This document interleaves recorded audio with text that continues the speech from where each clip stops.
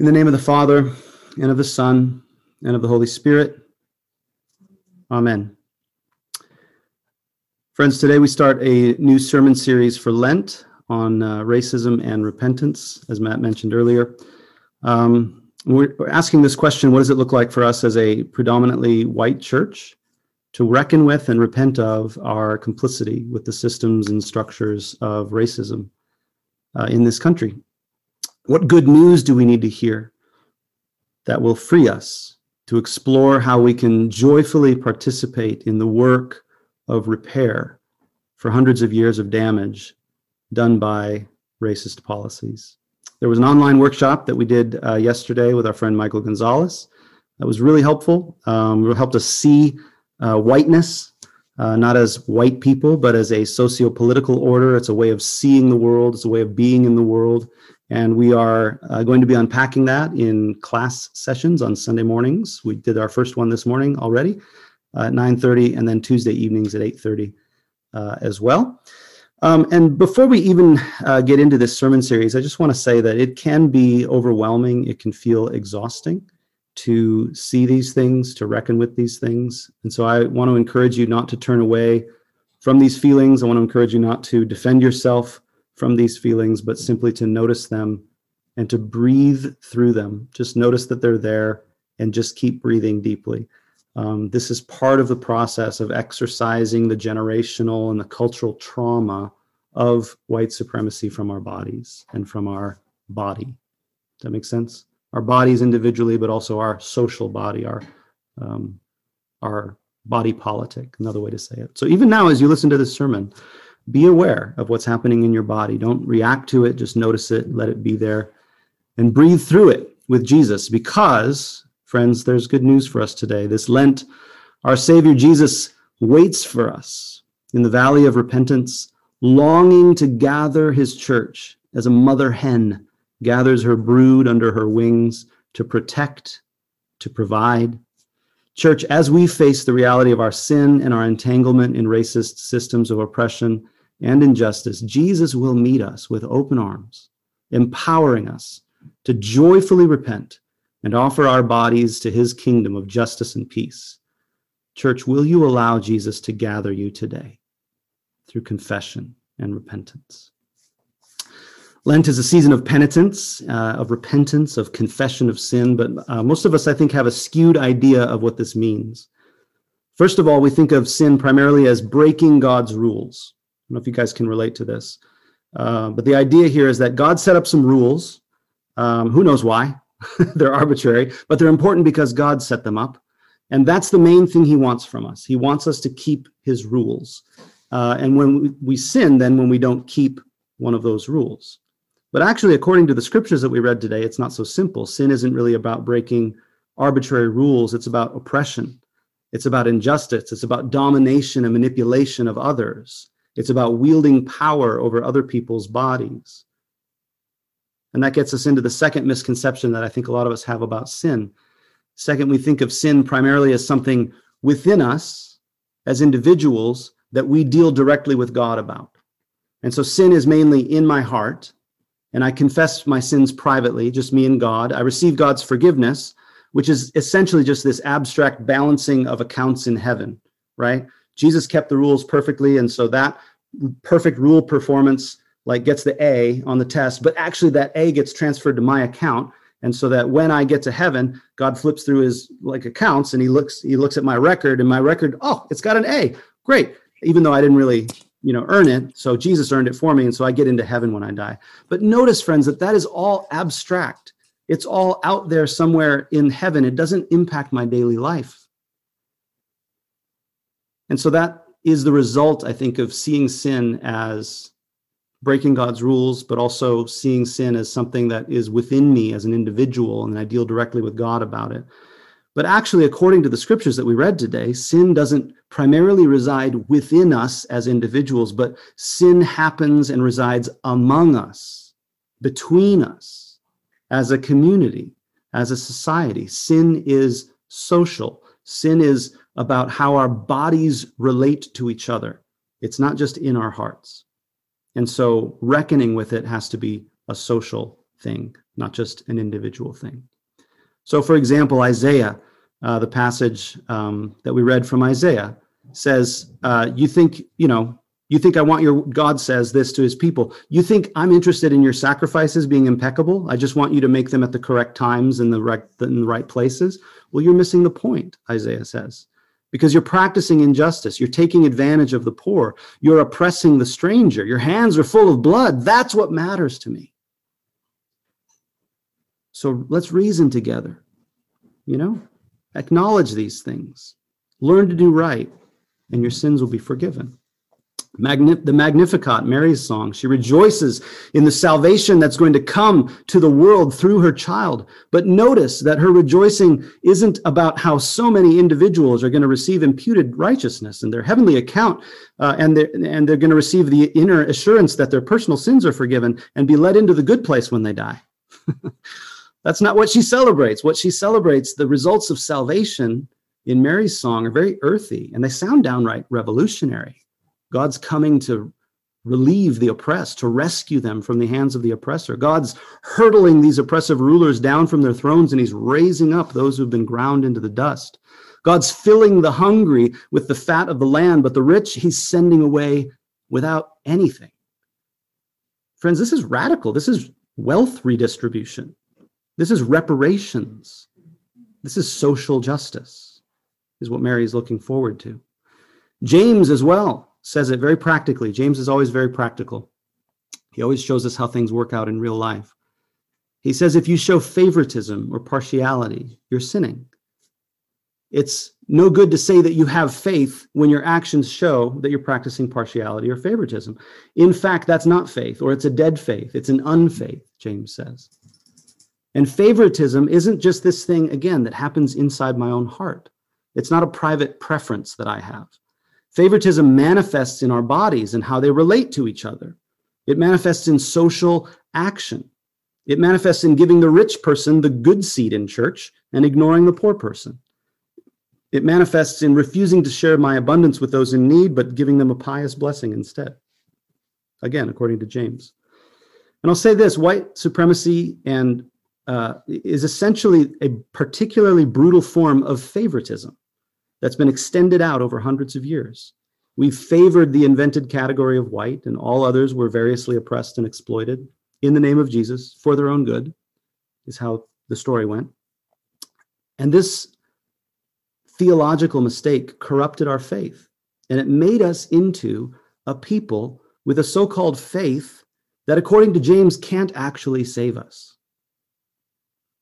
Because without the works of justice, it's dead. Some people have called this slaveholder theology, where you believe you can save a soul but enslave a body and not see the contradiction.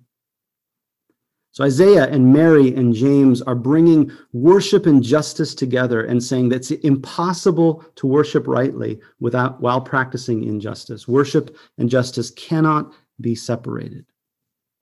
And they bring them together for us. And this is part of what we're learning in Lent. And friends, this Lent, our Savior Jesus waits for us in the valley of repentance, longing to gather his church as a mother hen gathers her brood under her wings to protect and provide. Church, as we face this reality of sin and our entanglement in these racist systems of oppression and injustice, Jesus will meet us with open arms, empowering us to joyfully repent and offer our bodies to his kingdom of justice and peace. Will you allow Jesus to gather you today through confession and repentance? Maybe just take a few breaths. Notice what's happening in your body, even right now. Just let it be there. Jesus meets us right where we really are. Because we need to talk about our gospel reading as well. Our gospel reading is Jesus' harshest denouncement here of the scribes and Pharisees. Some people have a really hard time hearing Jesus speak like this. But remember a couple things. This is right at the end of Jesus' ministry. This is Jesus' last-ditch effort to help the scribes and the Pharisees see their sin and repent before disaster comes. So Jesus is not being mean here. Jesus is acting in fierce fidelity and love. He's standing in line with the prophetic tradition and calling them to repent so they can be saved from their own foolishness. You think you're righteous, Jesus says to them, but you're wrong because you're neglecting the stuff that matters most to God: justice, peace, faith. You're seeking to consolidate your status and your privilege so that you can continue to dominate and manipulate others. But what the Lord requires of you is not perfect sacrifices or temple attendance or Sabbath observance. It's to do justice and to love mercy and to walk humbly with the Lord. Again, Jesus brings together worship and justice. And yes, these are the games we all play. Yes, we're all tempted to jockey for positions of power and privilege over others. We all resist the intimacy and the joining that the gospel demands. But it's interesting here because the Pharisees have a unique position of power and status in Jesus' day, and thus they were especially resistant to Jesus' call. And I think the parallel here for us as white Christians in the U.S. is that this is our position as well. We want to follow Jesus. Don't get me wrong. I don't think that anybody, here on this call today, here in this church service, is as far gone as the Pharisees, who were actively, openly resisting the call of Jesus. We want to follow Jesus, but we have to reckon with the fact that our position and our status as white inside the USA today makes it especially hard for us to hear what Jesus is saying. It makes us inherently resistant to the gospel of the kingdom. Jesus did say it's hard for rich people to enter the kingdom of heaven, which is hard for us to grapple with and hard for us to deal with. But that's part of hearing Jesus speak to us today.